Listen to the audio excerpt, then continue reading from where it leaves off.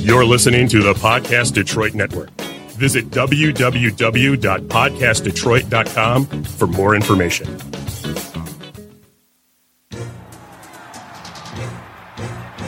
"1935, the Lions win the NFL championship. The Detroit Tigers take the World Series. The Red Wings bring home Lord Stanley's Cup. Joe Louis begins his rise to world domination. This transforms the Motor City into Detroit, City of Champions." It is game time.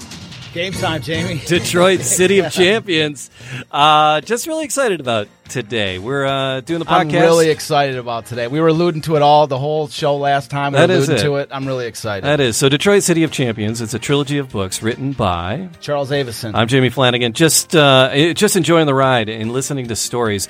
And Charles has been sharing some stories with me about people he've met along the way. And you have like a special appendix called Tales of a Traveling Storyteller. Tales of a Traveling Storyteller. And in that, he talks about some amazing, fascinating, and wonderful people that he's met as he gathered this story. And people that motivated and inspired him to tell this story. Just bringing the story back the road, like going to doing art shows and doing different things. There's been so many, like what I came to realize early on in the project was this, because the story was so forgotten, that part of the story of the City of Champions, there's a City of Champions that happened back in 1935. Yeah. But then there's also like the modern day effort to bring the story back. And so this is a timeline of the City of Champions story, which extends from 1935, from 34-35, all the way through today. Yeah. And everyone that is part of it, that's what's in it. For everybody that's listening, for everybody that tells somebody about this, for everybody that does anything regarding the City of Champions story, you are part of the larger story of this effort of bringing back the greatest season to ever take place in the history of American sport. And today, one of those people that is really important in having captured some amazing, incredibly important. We have the honor having on the show with us today, Tom Ehrich. Thanks for being with us. My buddy. Well, thank you for having me. Listening to Charles brings back a lot of memories, because when I was a young boy growing up, my father always told me about the City of Champions, and I really didn't know just who they all encompassed and just how big it was. And Dad said, well, there was the Lions, Tigers, and Red Wings, but there was Walter Hagen, but the rest. And Charles has put this all together to never forget just what happened on the City of Champions. Yeah, and I'll introduce Tom just a little bit more too. Is that Tom? Tom, I was thinking about it today. I forgot how it was that you and I met. Like I'm trying to remember exactly where we met, but it's because it's been so long. I've known you for 10 years. I'll tell you exactly how I met you. Yeah, remind me. My stockbroker was a man by the name of Mr. Bill Williams. I'm listening. In years, and it just so happened that he went to the 1935 championship game and witnessed it. And I told him that I interviewed the 1935. Which one, the Tigers? No, the Lions. Oh, really? The game. We're talking about football. So he went, game, Tom. That's all you got to say. But you got to listen to this. So he went to the game and he saw the game, and his favorite player was Ernie Cadell. Yeah. He was number one. Yep.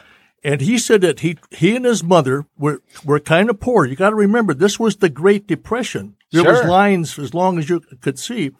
So his mother bought him an old shirt, and they put a 1 on it. Nice. And he went to school as Ernie Cadell. That's awesome. And I gave him the tape that you have, the video.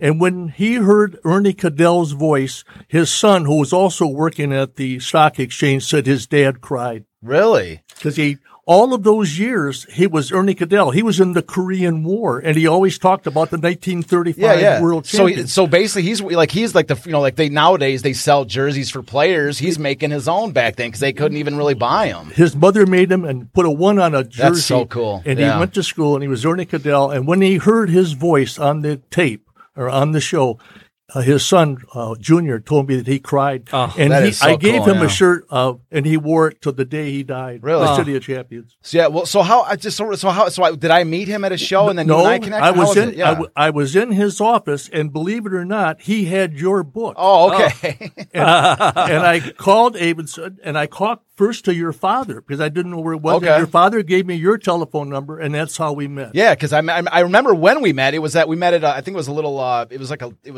restaurant. A restaurant. It was like a Coney Island. Me and you were hanging out. Yep. And I remember when I first met you, it was like the first year I was doing this. I mean, this is back in like 2008. Right. And I remember it was like I found like the first person that really could connect with because, I was bit by the City of Champions bug, and so were you. And it was evident from the very first day. You're like, Tom was like, we were both like kind of crackheads for it or something. That was at the Holiday Inn in Dearborn, Michigan. And if you remember, I gave you some material that Dave Kushner got, and we exchanged. Sure. And we've been stuff, and we've been friends ever since. Ever since. And I look every once in a while you pop up into these, the different stores I'm in, we call it, it's the Inspire Markets out at Laurel Park in 12 Oaks. If anybody wants to come and see me, I'm in there. We talk City of Champions all day, and you can also buy some stuff too. But Tom pops in there every once in a while, and every time when you walk through the door, Tom, it just whatever I'm doing, it's like I'm really excited to see you. And there's really been, you've been such a major supporter of like this. I mean, your friendship with you has been fantastic, and I'm really excited to bring you out here and. Because you've got some really great stuff to tell the world, and I can't this is, and I just to let the viewer, the listener and the viewer, know, I'm hoping to do like 2, 3, potentially even 4 episodes with Tom if we can get him in here for this because we've got a ton of stuff to talk about. Absolutely, so take your time, tell us your stories because we want to hear it all. Let me just prime the pump just a little bit, okay? Yep. So what was the man that's sitting here, Tom Urich? This is, I'm just going to tell just a little bit over because I want you to tell the entire story, okay? So in 1985 there was a 50th anniversary of the Detroit Lions' first NFL championship, and it was called the Golden Huddle. And so Tom was there, okay?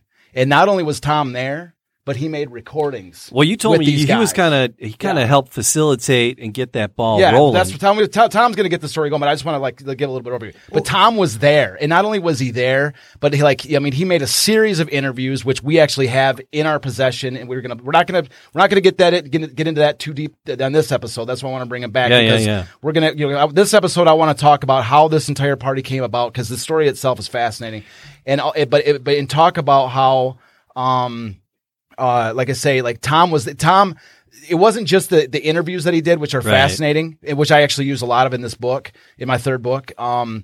But he actually literally talked to these guys for 3 hours that are not on tape. And that's what I want to try to drag out of his brain because he's got some fantastic stories. Well, can I go back to my beginning in 1957? Bring it out. Okay. Bring it out. Tom, tell me about your childhood. Yeah. Well, we got the psychologist Jamie here. Yeah. In 1957, a neighbor of mine or a high school friend of mine called and he said George Halas, that was his last year with the Bears as a coach. And so I ran over and I just caught him and he was going out the door to the car and I yelled out, George Halas, Mr. Halas, who was the greatest quarterback you ever saw play in your career? And he said, Dutch Clark, Portsmouth. That's all he said. I went back home and my dad said, did you see George? I said, yeah. And I asked him who was the greatest quarterback and he said, Dutch Clark. I said, but he said Portsmouth. And I said, Dad, do you know anything about Dutch Clark? He says, I think he played for the Lions. But in 1957, we didn't have an internet. We had nothing. Sure.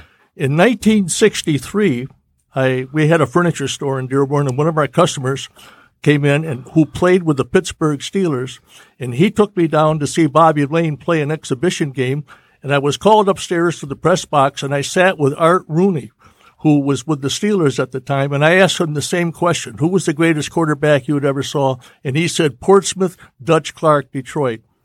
Then in 1985, what an honor to sit down with the actual players that played with him. Yes, What's the chances of that? Well, it's incredible. That's what I'm saying. Yeah, and so that's what I'm saying. George Halas, we've mentioned him on the show a couple times already, and especially his rivalry with with Potsy Clark. Yep. And so the fact that George Halas would down the road say that claim Dutch Clark to be the best quarterback ever is because Halas had some great quarterbacks along the way too.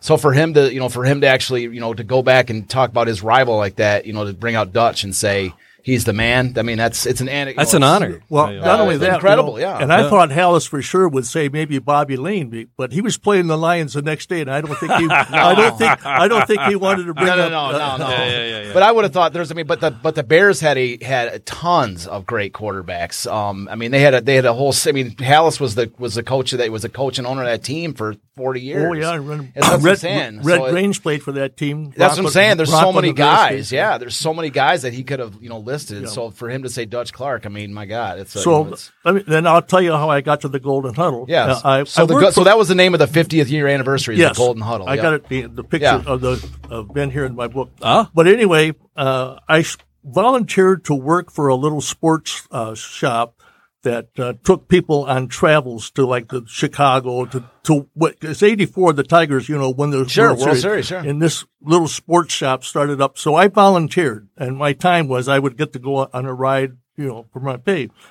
But a lady walked in, and she was selling from W. Carr advertising, and she asked me if I'd like to do sports. And I said yes, and that's how I got into radio. And then I was reading the paper that Detroit City of Champions in 1985 was honoring the championship. And I thought our little travel service, boy, that would be an opportunity. We could have a little booth there to promote our travel service and also represent the 1935 World Champion team. We had tremendous players that came. Bill Laimbeer came. Leon Spinks came. Did you say you set it up for it was like at Westland Mall or something? At Westland Mall. So you set up it was like a setup with a booth for a big booth at Westland Mall for us to sell travel tickets to get people to know. Sure. But in the meantime, we were sponsoring the 1935 team. So that was the theme of the thing at Westland Mall. A lot of the athletes came in. Leon Spinks had just beaten Ali. He came to honor it. Ferguson Jenkins came in. Some of the great stars, K-Line came in. But the only one that came in to represent the 1935 City of Champions was Abe Kushner. Yeah.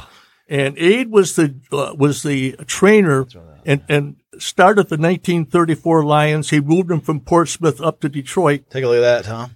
That picture of Abe Kushner up there. There he is right there. What a man. He gave the largest donation that Canton had ever seen. Wow. Yeah.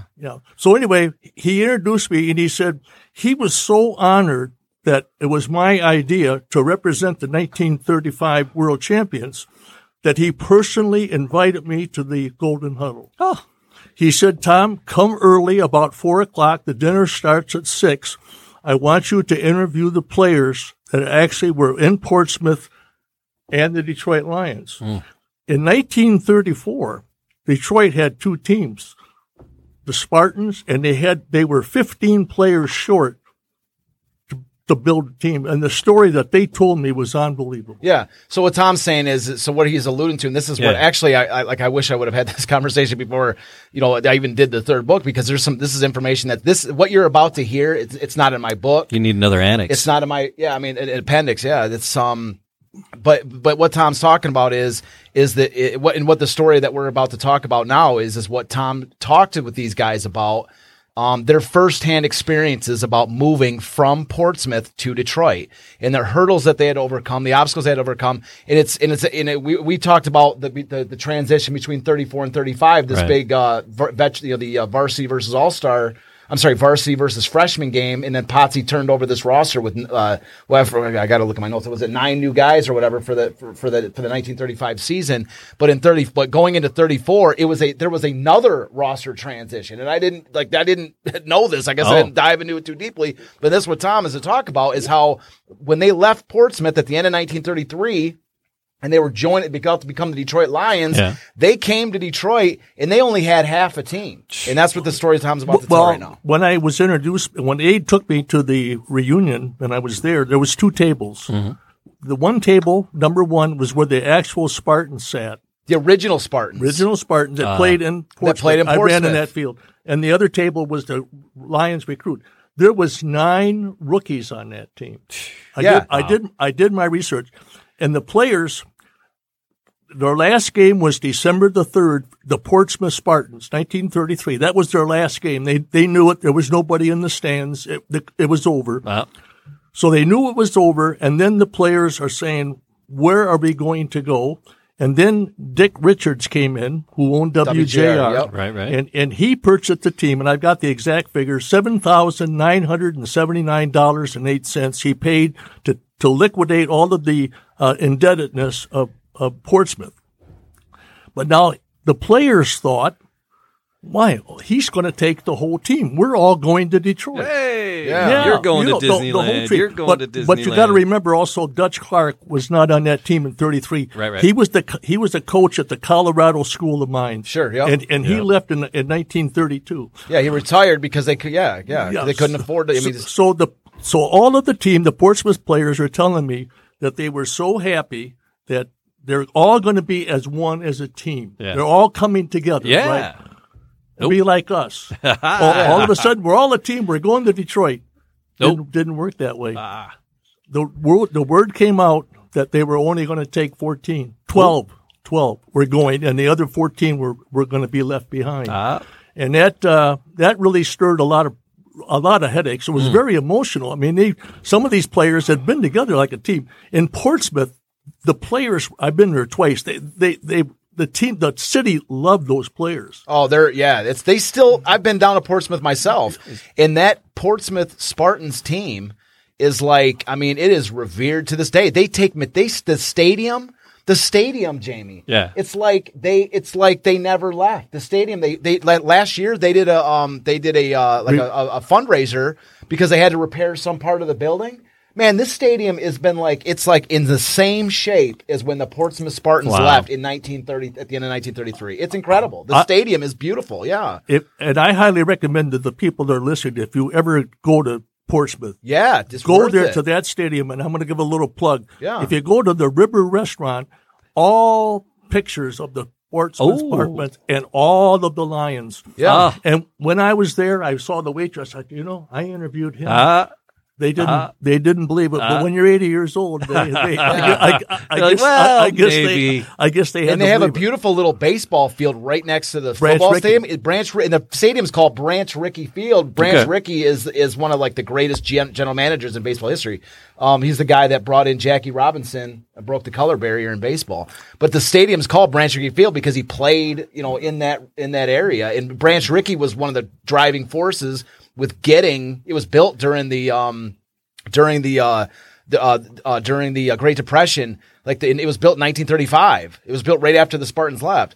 And that stadium was built by the CCC, which is they use all these. There's a ton of stadiums from around the country that were built by these, the Civilian Conservation Corps. Okay. Like this. And so anyways, that baseball field is beautiful too. And it's it's also in a nice little shape and condition. And the setting there, you're overlooking the Ohio River right into Kentucky. It's a beautiful the flames spot. of the Ohio River. Anybody gets down to Portsmouth, it is absolutely worth your time. But we're getting back now to the 25 players in Portsmouth think that the team is thinking they're going to Detroit. Yeah.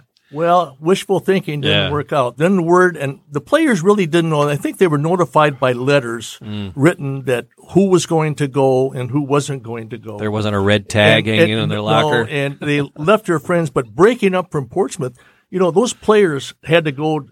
Coming to Detroit, they needed new medical. Sure. They didn't know where they were going to play. They asked Richards where he didn't have a team to play or a stadium to play.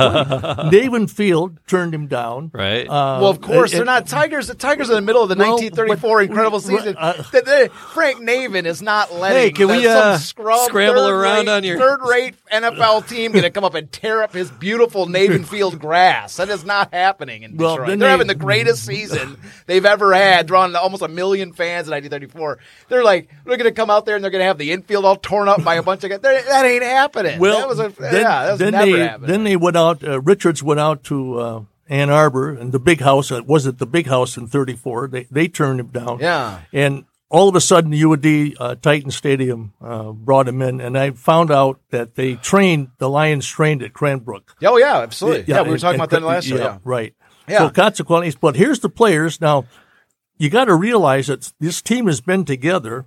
There's only 11 going to Detroit in 33. They're on their way to Detroit. Yeah, but they've been together since Pops brought them all in 31. Yeah. I found out, I was doing a little research. The Lions, Vic Richards signed the contract to become an NFL team on June 30th, 1934. Okay. And from what I called Canton, and in those days you couldn't tamper with players' contracts until you were absolutely you had the certificate. I'm a Detroit Lion. Yeah. Well. So then that meant that Richards, half a team short, had to go out and get 11 or 12 brand new players to come in fresh. They had no draft. The draft started in 1936 by Bert Bell. He was, matter of fact, I was at a game when they played when they honored Bert Bell in Detroit, and we stood for his epitaph in 1956. I've been a Lions fan since 1950. So anyway, here they are, and these players are all one team from Portsmouth. Half of them are down there. They're going to Detroit. Who am I going to play with? Yeah. Who? But at the same time, in Potsy, they got to trust because Potsy was the one that brought all them in, too. Well, because he kind of did that when he was the took one that over. brought them in, too. Charles, here's my answer. My question on Potsy. Did he recruit how did he know these players? Because, these were all college kids from. He's a scout, man. Potsy that's what we talked about, the genius of Potsy Clark. In 1931, because he took over the Portsmouth Spartans in 1931, it was his first year, he brought in 19 new guys. 1930, the Spartans were dreadful. And they brought in Potsy in 31. Yeah. He brought in 19 new guys. When he came to Detroit, in 1934, I think we said it was 9 of the guys were still with him when he came to Detroit. Yeah. And it was like 5 of them were still there when they won the 35 championship. Right. And so that's what I'm saying is that, and now this is another overhaul that we haven't even talked about really until recently talking to you. I didn't even know, but this is a third overhaul from 30. How many years is that? 31?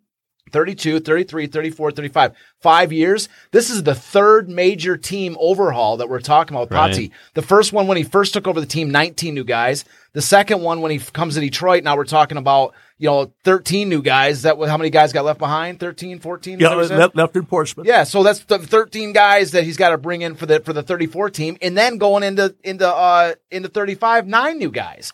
I mean, this is for a 25-man roster. That's what I'm saying. Potsy knows what he's doing. But he kept his core stars in place. So is that common for the time, though? Were other teams turning over like that? To be honest, I don't know, but it's a hell of a thing, man. Yeah. To stay competitive by overturning your roster constantly is a big deal. So when I was at the reunion, like I said, Abe Kushner took me to the table, and there was the 3 Spartans that I talked to were Glid Prisnell, Ox Emerson, and Ernie Cadell. Those 3 players were the only ones left that played in Portsmouth. Yeah.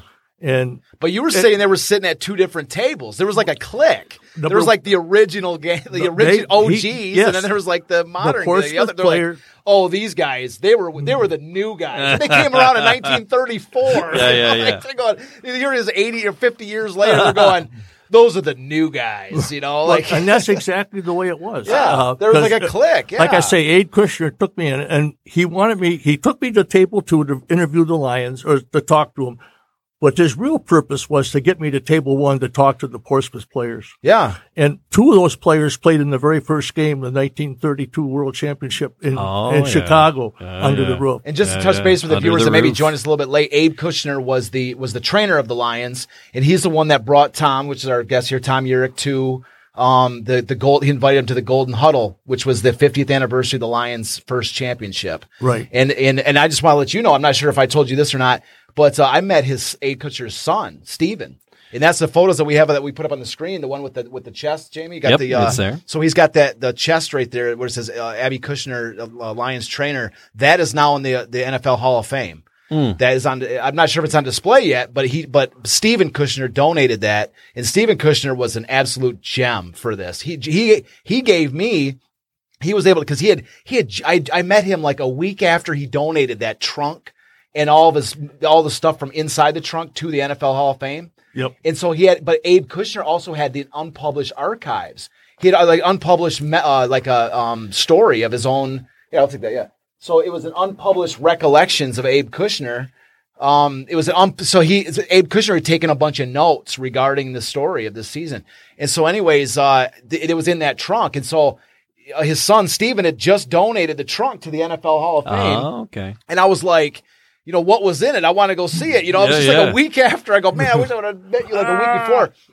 So anyways, he says, And so he goes, oh, well, my father had some recollections. And I'm like, that's the one thing I want. I want to read about Abe Kushner's recollections, because especially after talking to you and about how he was like, Abe Kushner was such a driving force for you to go to this, to the Golden Huddle.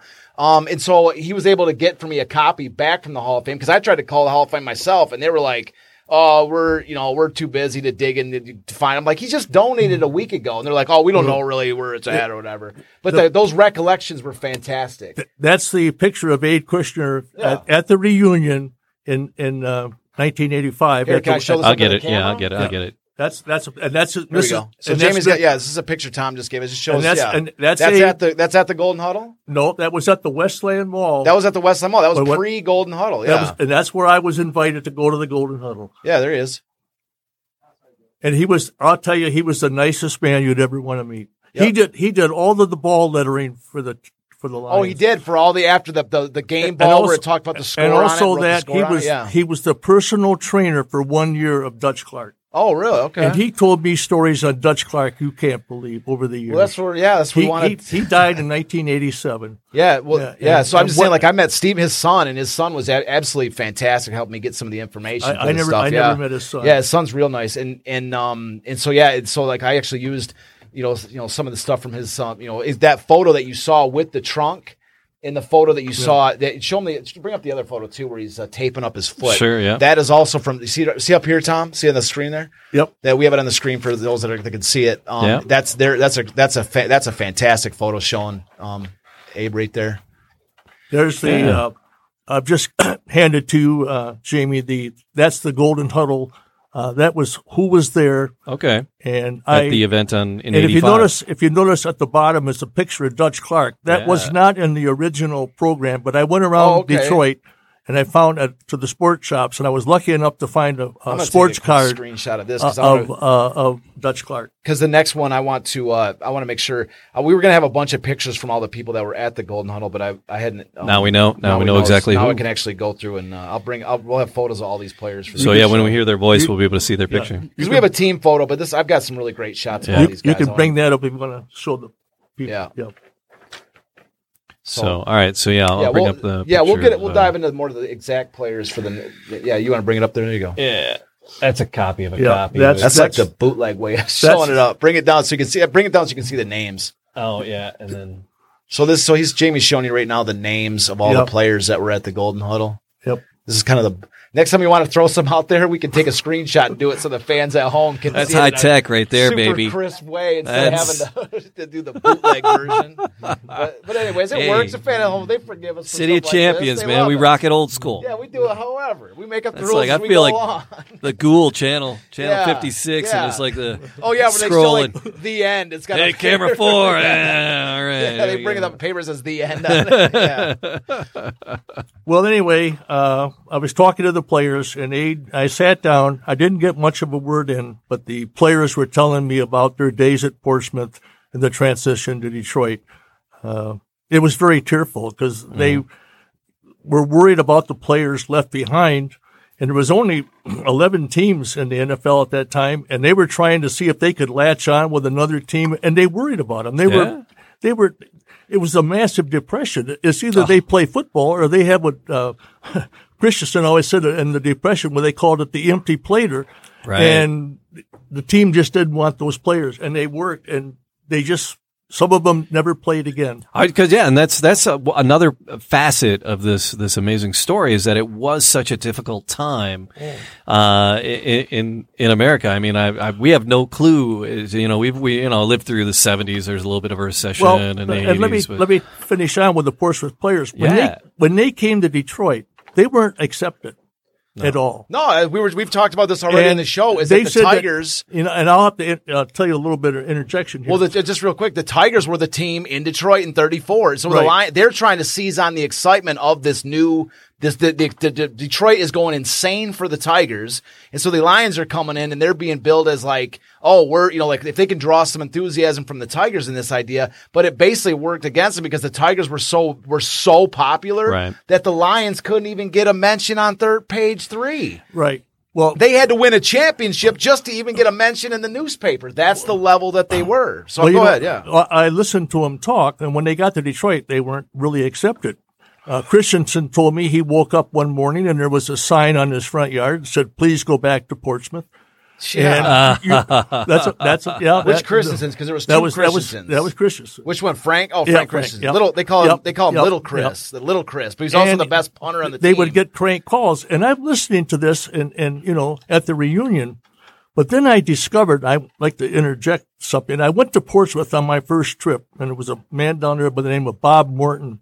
And he brought in some dedicated collectors that had the actual programs from the very first Lions in 1934. Oh, nice. And would you believe it or not, in the back of the page of the program was every player's name, where he lived, and his telephone number.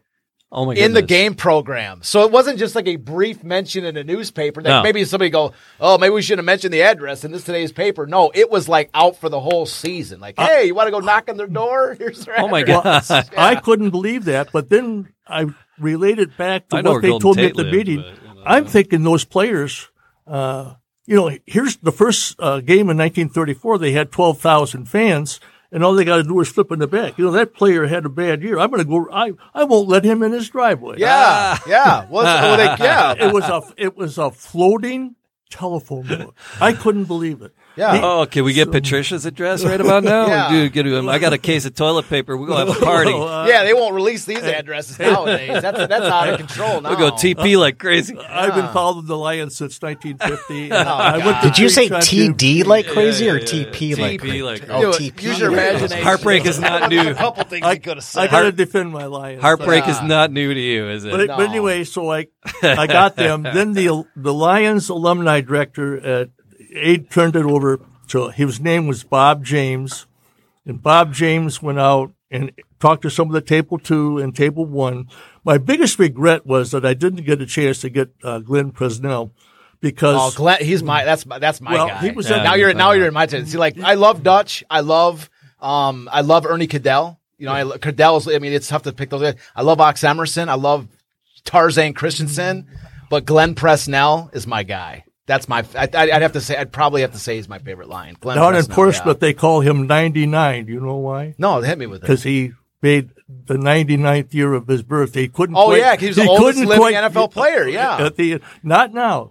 The oldest NFL player now is a man by the name of Cy Souders. He was a Lion. He's 100, and I knew the whole family. Really? But prior to his death, at one point, Glenn Presnell was the oldest living player. Now Cy Souders is the oldest Lion, or the oldest NFL player. He's 100. I know. But at one point, Presnell was he was 99. You say when he did that article, he did an interview in the Free Press or whatever, and it was awesome. It was a great article. So after I left the table number 2.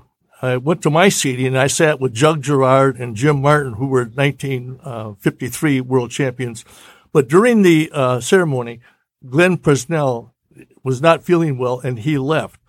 He actually picked out the colors of the Honolulu Blue at G.A. Richards' office in the Fisher Building. Yep. That's what I mean. Yeah, Glenn Presnell was there to pick out the colors. Yeah. And Dutch, according to what the players said, that he had all these uniforms on the Fisher Building with WJR. And the minute that he came to the top floor of the Fisher Building, he said, that's the uniform. The Golden Tower. Yeah, I want to tell you. That's why I love working at 96.3. We're there. Our sister station is JR, so I get the privilege of working in the Fisher Building, which is itself just a monument in Detroit. It's just a amazing piece of art. And I love it to walk in the hallways because my grandfather, and then my dad and his 4 sisters all worked in the Fisher Building back in the 50s. There was a club called the Recess Club. I've heard of that. And they were all there. My one aunt, she's 96 now. She's 92, 96, something like that. She was a nun. She's a Dominican nun. She taught at St. Paul's for 50 years. Now she's back at the convent in Adrian. But she was the elevator operator. My dad and one of his sisters worked the coat check, and the other girl was the other one was a cigarette girl at the recess club, and my grandfather worked maintenance. So I love walking into the Fisher Building because the place is just it is what it was back then, and it's glorious. I just love being a part of it, and that's why I love these stories. It just takes me back to just a little cooler time. You know what the call letters were before they were WJR? No, what were they? WCX. WCX, all right. And they were in conjunction with WWJ. Right, yeah. One was for the news building and one was for the Free Press building. Ah, okay. Right? And WCX started in 1922. So where were we now? I just we weren't talking about me enough, so I had to get a little bit of me in there a little bit. All right. But I want to throw in a little thing about Glenn Presnell, about why I love the guy. All right, why I love the guy. We were talking about him a little bit on the last show, but I got to talk about it again. Tom didn't hear the last show. Is like Glenn Presnell. Like there's this Dutch Clark was the star. Dutch Clark was the guy, but Presnell was also the star. Yeah, Presnell. Yeah. So when Dutch left in '33, Presnell was still there.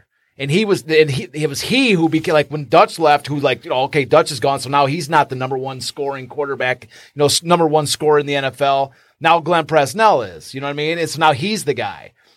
So it's really Presnell's team for that 1 year.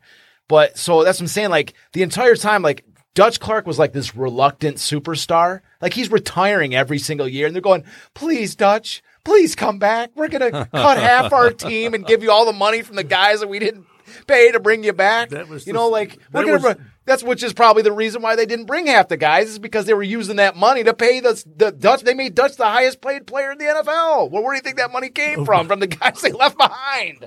You know what I mean? Like, please, Dutch, we'll give you all the money we got. Like Dutch is the guy, right? But Presnell was an elite athlete. He was an elite star in his own right. Yes. But Dutch was just that, like, Napoleonic, like, elite superstar player that just no matter what Presnell did, Dutch was just the guy, because sometimes we have that reluctant superstar. People are like, oh, please, God, if Dutch could just come back one more year. And then there's Dutch coming back to lead him to the next great year, like, so Presnell was there through the thick and thin from the very beginning. And he was there even basically before Dutch.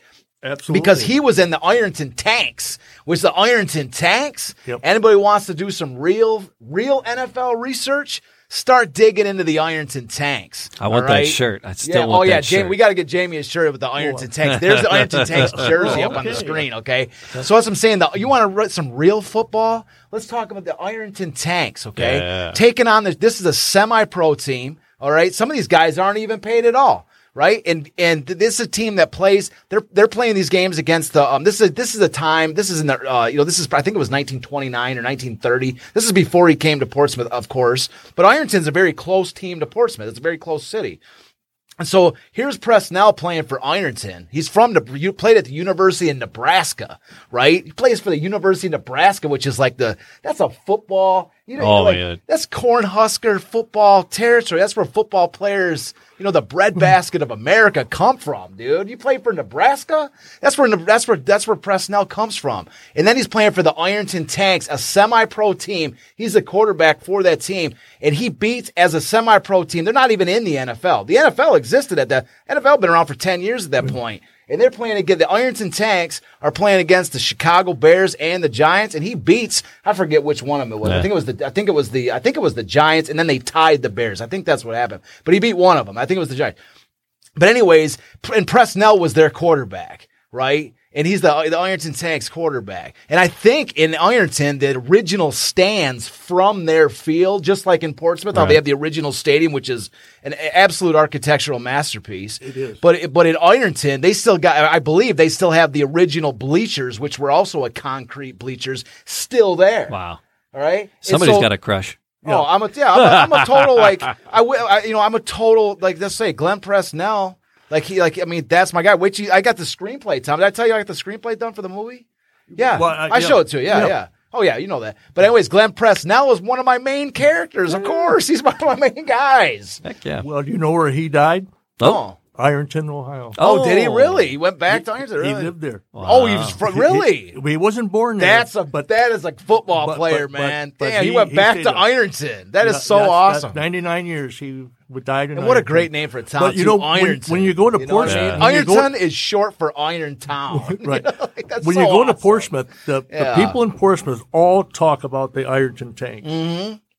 That's what I'm saying. Legendary. That Ironton, I'm saying, you want to study some real football history, go look up the Ironton tanks. And there's not a lot about them. You're not going to find it all over the internet. No. The Ironton, to read about the Ironton tanks, you got to read about. You got to go to some. There's a lot of books on the early history of football, and it's all like football in Ohio, football, and really the football in Ohio. I forgot the exact name, but there's a couple 3 books that talk about football in its earliest days in this books. You know what I mean? You're not going to find it on the internet. You might find some scraps of information, but the real, you got to actually go to the books to read about Ironton. You know what I mean? And it's like, it's just a legendary. It really is like a legendary team. And Presnell. So that's what I'm saying. When Potsy's about to take over this team, in 1931.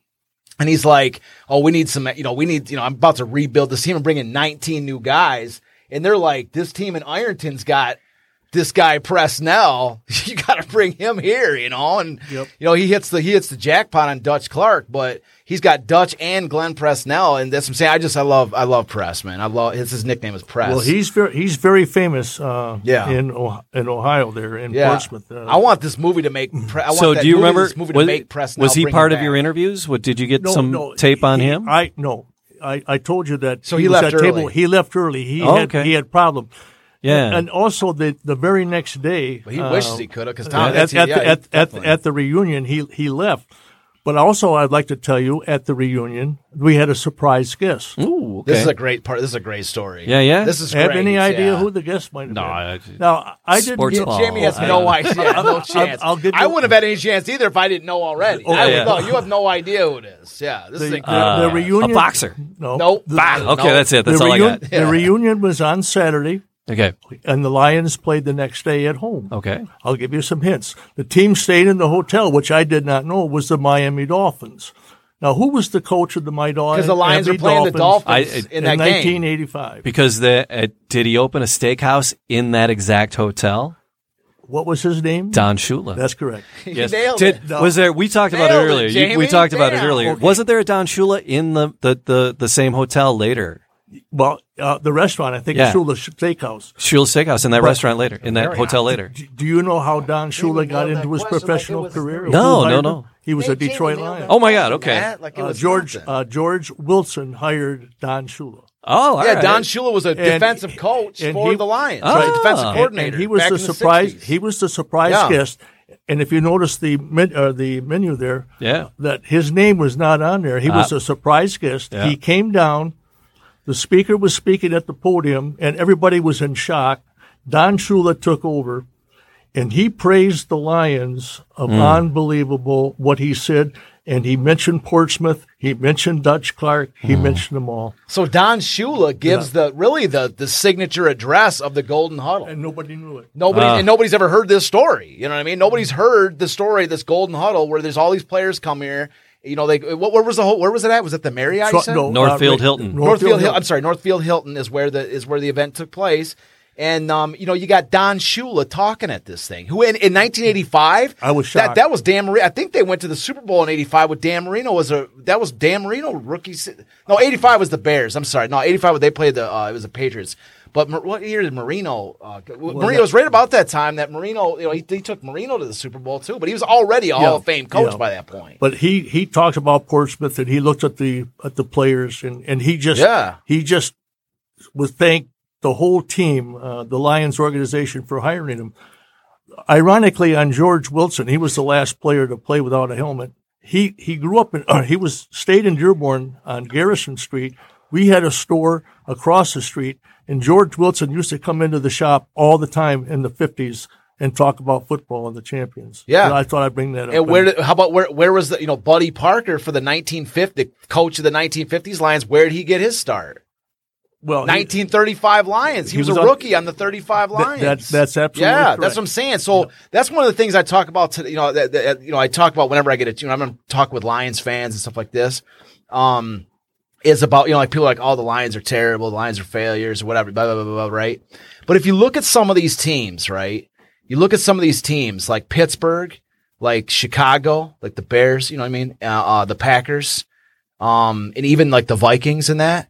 All of these teams have a certain, like, it's a continuity of like a winning culture, a winning culture. And it's like, and a lot of times it's like, it's this continuity that carries on from decade to decade to decade. Like the Vikings, they've had this continuity since like the Purple People Eaters of the 70s. Like they've been competitive ever since. Yeah. The Packers, they've had this continuity all the way back since the 1930s, right? And it's like, and then you've got the Bears, same thing, this continuity like this. And the Lions began that continuity. In the 30s, they had, when the Lions first came in, they were incredibly awesome. You know what I mean? They were winning their first 10 games. They didn't give up a point for 7 straight games. And then in 35, they win the whole damn thing. They beat the Bears. They beat the Packers. They run everybody out of the building. And then in the 50s, you got Buddy Parker, who is a star in the 1935 championship game. And he comes and he becomes the coach of the Lions in the 50s. And he brings that continuity. In that continuity, they're awesome in the 50s. Yeah. They win 3 championships in the 50s. They're one of the most toughest teams in the 50s. And then that continuity, there's a separation. You see what I'm saying? Like there was a disconnect between that point and the way that really what it is now. And I'm not trying to say that I know everything about how or why that disconnect happened. But what I'm saying is there is more to a team. There is more to a team. There's more to a franchise than just like buying a bunch of players. Oh, this guy's good, whatever like this. It's about establishing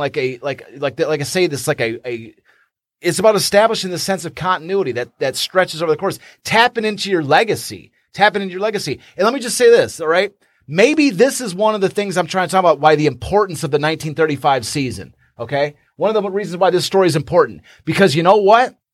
You talk to any Lions fan out there, and anybody that's watching this show, go ask your local Lions fan, right? Go ask your local Lions fan, what was the first year that the Detroit Lions won their first champion? What was the year that the Lions won their first championship? 99% of them will have no idea that it was 1935, right? So let me just ask the question to finish off this thought.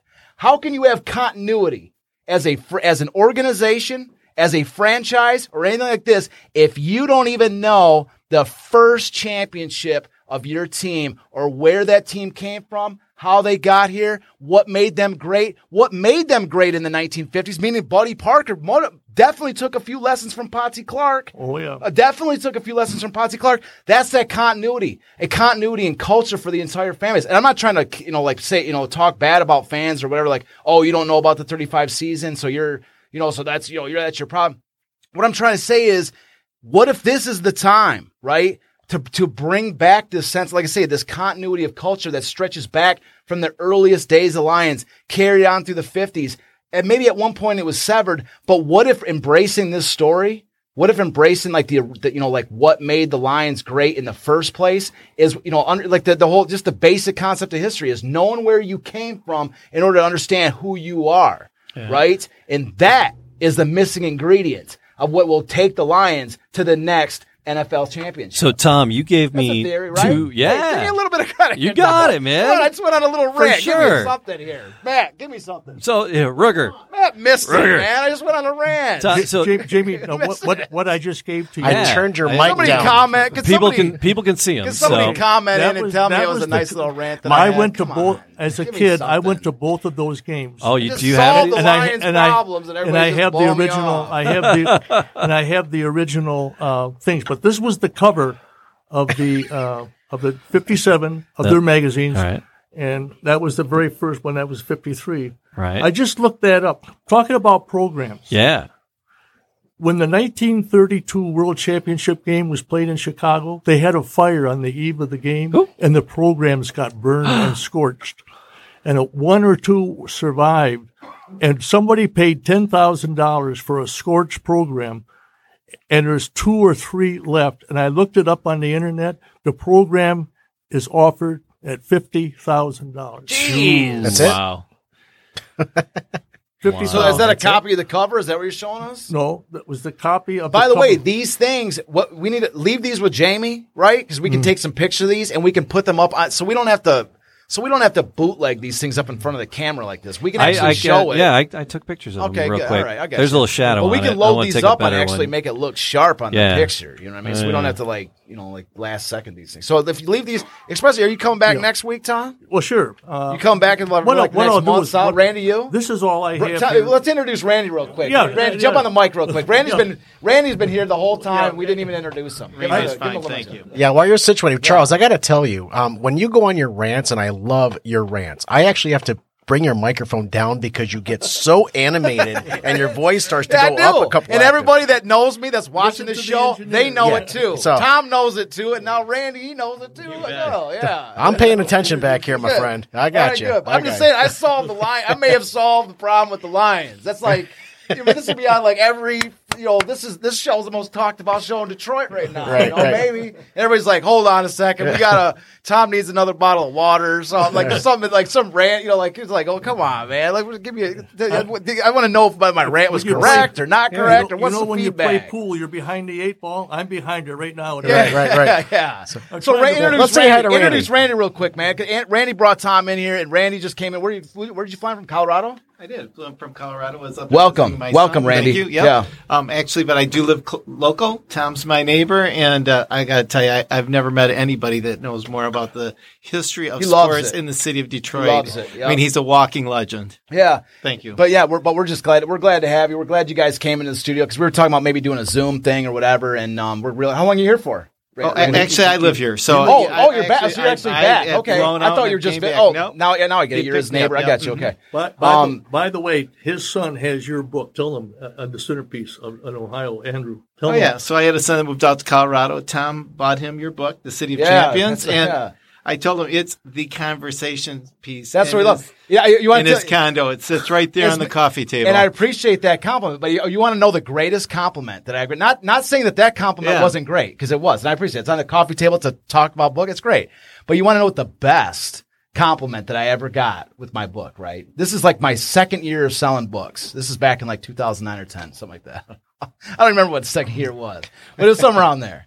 Anyways, this person comes up to me and they're like, I've seen that book before. I was selling books, right? And the person comes up to this table and they go, I've seen that book before. And I'm like, oh, okay. No, you know what it was? I was at a bar and I was showing somebody on my phone, I think, that I was like, yeah, that's my book. Or no, you know what it was? I gave my mini book. Because back then I had, instead of a business card, I had miniature version of the book. It was like a little stapled, like 5-book thing. And if anybody has a mini book, like down the road, I'm about to make these things worth millions because they were like my original business card, which is these miniature books. Anyways. So I gave somebody a miniature book at a bar and said, this is what I do, right? And the person says, oh my God, I've seen this book, right? And they're thinking about it. They're like, where have I seen this book before? And then he says, it's in my friend's bathroom, right? He goes, it's in my friend's bathroom. I've seen it on his toilet. Sure. It's on the back of his toilet. And he goes, and then all of a sudden he goes, oh, I'm sorry, he's like, he was lost in thought trying to remember where he had seen the book, and then he was just being honest. And the last time I saw was in his friend's toilet. And I go, no, that's the greatest compliment I've ever been given. Absolutely. I was like, my book is a bathroom reader?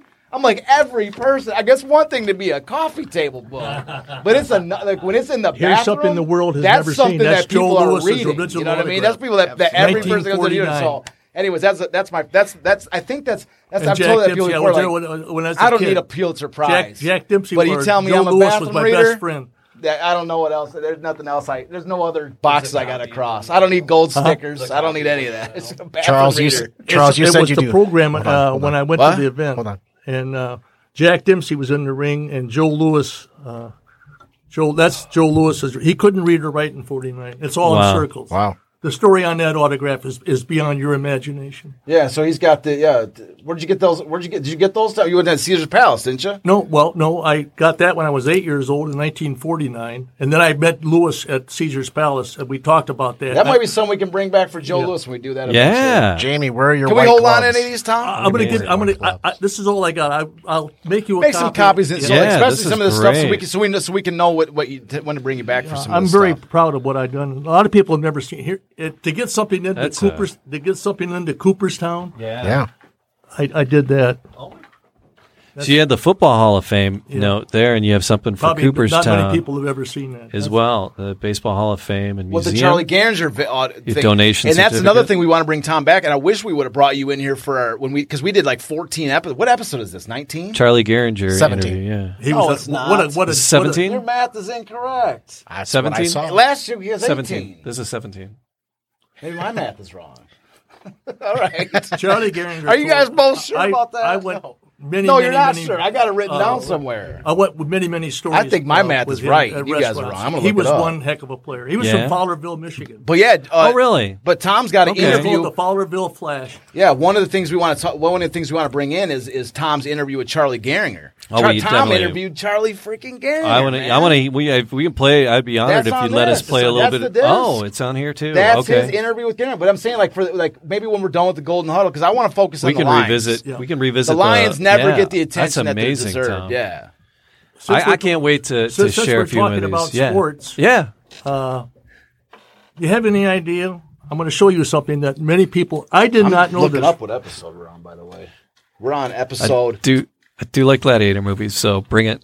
episode 17. There was a Episode 17. There was That's a what I jeweler said. in I said 18. Dearborn You in said 1946. Did you? All right. Winston Jewelers. Is Okay. it recorded? He started a basketball team. Uh huh.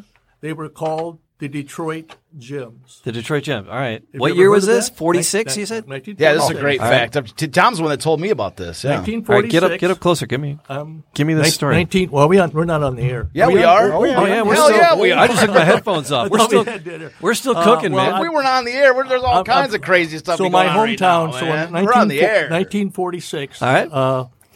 This jeweler started a basketball team called Detroit Gems. They played at Olympia. They had a bad year though. Okay. They won 4 and lost 46. Whoa.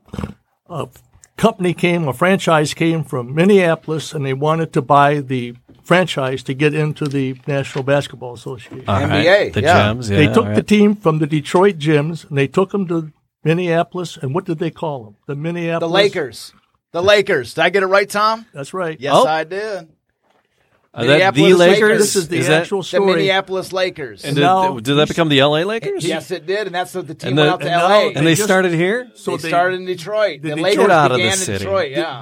Dearborn, Michigan. They Yeah. started in Dearborn. But here's the question: is that the season that the Gems had was so bad that it qualified the Minneapolis Lakers for the first overall draft pick. Oh, The guy that they got was Tom. Do you know? Mikan? George Mikan. Nailed it. Number 1 overall, who at the time was like So the if- greatest basketball player that ever lived. I know we're getting a little bit off the base. But I'm saying Yeah, George no, that's Mikan. fine. So that's how George Mikan That's went how out to they- L.A. and was that their Detroit first great turned the center. ball over to Minneapolis. Oh, so that's a and nice now that formal team photo. just with the Lakers just winning Won- their division. yeah, They've now won their tied- championship. They've tied the Celtics. They've won 17 World Yeah. Championships, and the Lakers and the 17. So it's a Yeah, tie. but that George was the Mikan, actual but because of the $15,000 he But paid because for of the Gems' Yeah. awful season, that got the They got him a got good the pick. Lakers. George Mikan is like the original superstar. He was Right. like the first superstar of the NBA. And so George Mikan, when he played for the Minneapolis Lakers, then he went to the Los Angeles Lakers, and he became like the first like LA Lakers, superstar. So that's how. So the Lakers are like literally came from Detroit. Tom, he's got like 2 binders full of stuff, and he Yeah. just keeps pulling them out. Oh, Gordy. Okay, Right on. Who's And the Wayne. That's Wayne Gretzky. Yeah. That's the only sports picture in history where the little kid beat the champion in goals. Only picture ever taken. Oh, where you mean the kid ended up coming back?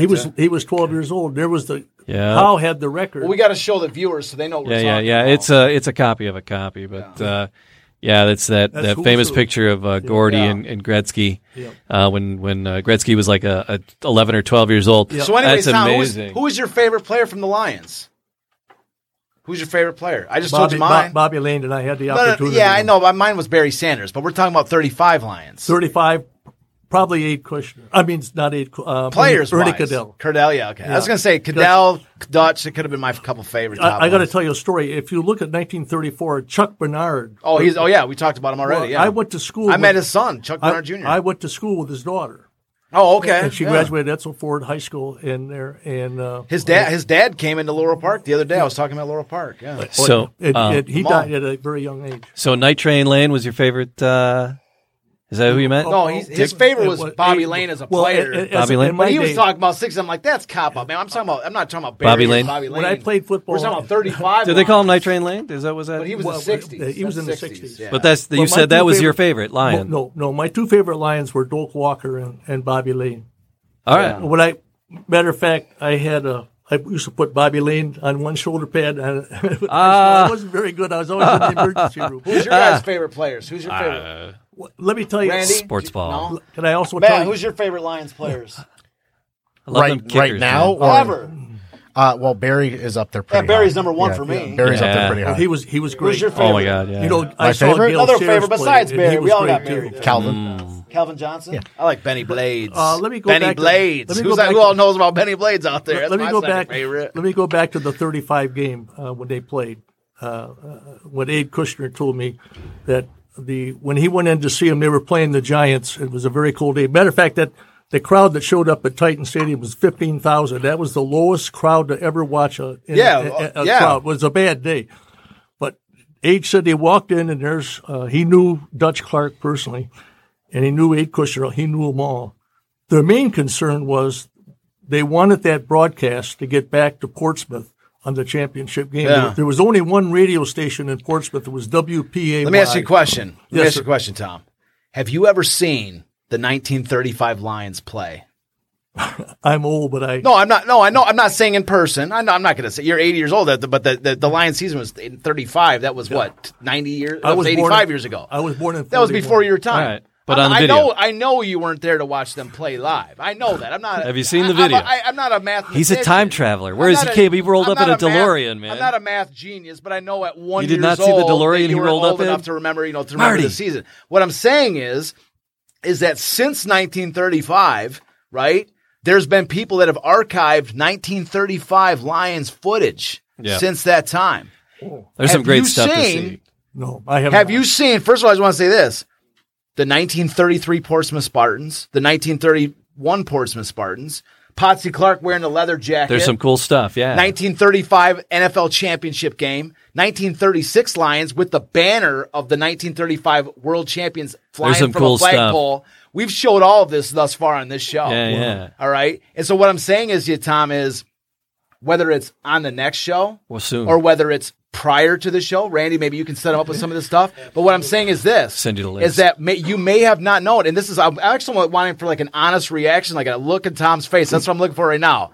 Is that, Tom, when you leave here tonight, maybe this is like a special guest, like a special prize, so to speak, when you go home tonight, between now and the next show, I'm going to show you how you can see as much Detroit Lions, Portsmouth Spartans footage of these players as you can ever want to watch. Wow. But he was in the middle of saying something. There is so much footage out there that has been collected on the internet, on YouTube. Right. I'm going to show you how to watch it. And then next week when you come back, I want to know what your thoughts are, because for me, when I first saw it, it was almost like a tear being shed, actually watching these players in person. Let me tell you something that the players told me that nobody ever knew, and Abe Kushner told me. All right, we're going to wrap it with this. What is it? Yeah, let's come on. What is it? When they played the championship game in 1935, the Portsmouth players put little P's under their jerseys. Yeah, to remember Portsmouth, to remember the players left behind. Yeah. Oh, wow. Their hearts were in Portsmouth. Their mind was on the field. Sure. That's it. Yeah. That's what I'm saying. That's why I'm so glad you came in, Tom. Because, thank you so much for being here. Because we're talking about the Lions and City Champions season, but Tom is like bringing us back because he's reminding us that these players came from Portsmouth, and this was the transition from Portsmouth to Detroit. Got my Spartan shirt on. You're close. Wrong Spartan. You're close. You're getting there. But that transition, it was not easy. And it certainly to this day is something that's remembered by Portsmouth and remembered as something that was like, I mean, it was traumatic for them to lose their NFL team. That is. So you're bringing us back to that point. I'm glad you're here. Portsmouth is still an NFL team because Art Rooney, when I talked to him, he mentioned Portsmouth, and so did George Halas. Yeah. They got the stadium ready to go. If I was running the Lions, let me just say this, right? I got my secondary project where I'm trying to do something with the Tigers or whatever, but give me a chance down the road. Am I ever have a chance? The Lions ever look for some advice from me, right? The Lions ever look for some advice from me? You know what I'm going to tell them? Play a game in Portsmouth. That's it. Go back to your roots. Here's the thing. The stadium might only hold what? What do you think it holds? 5,000?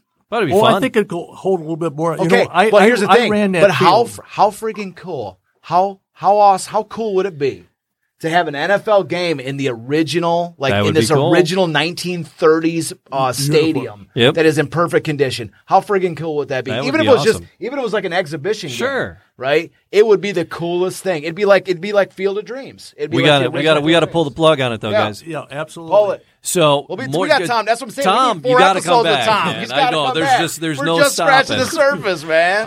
Tom, thanks so much for being here and You're sharing. You're welcome. I'm looking forward to more. I follow this 35. Yeah. I was honored, Tom's got the 35 shirt on right now, man. Right, yeah. It's all right. If you're listening, if you haven't subscribed already, please subscribe, put a like, leave a comment. All of it helps, and we appreciate each and everybody. It is Detroit City of Champions, the podcast. We'll see you next time.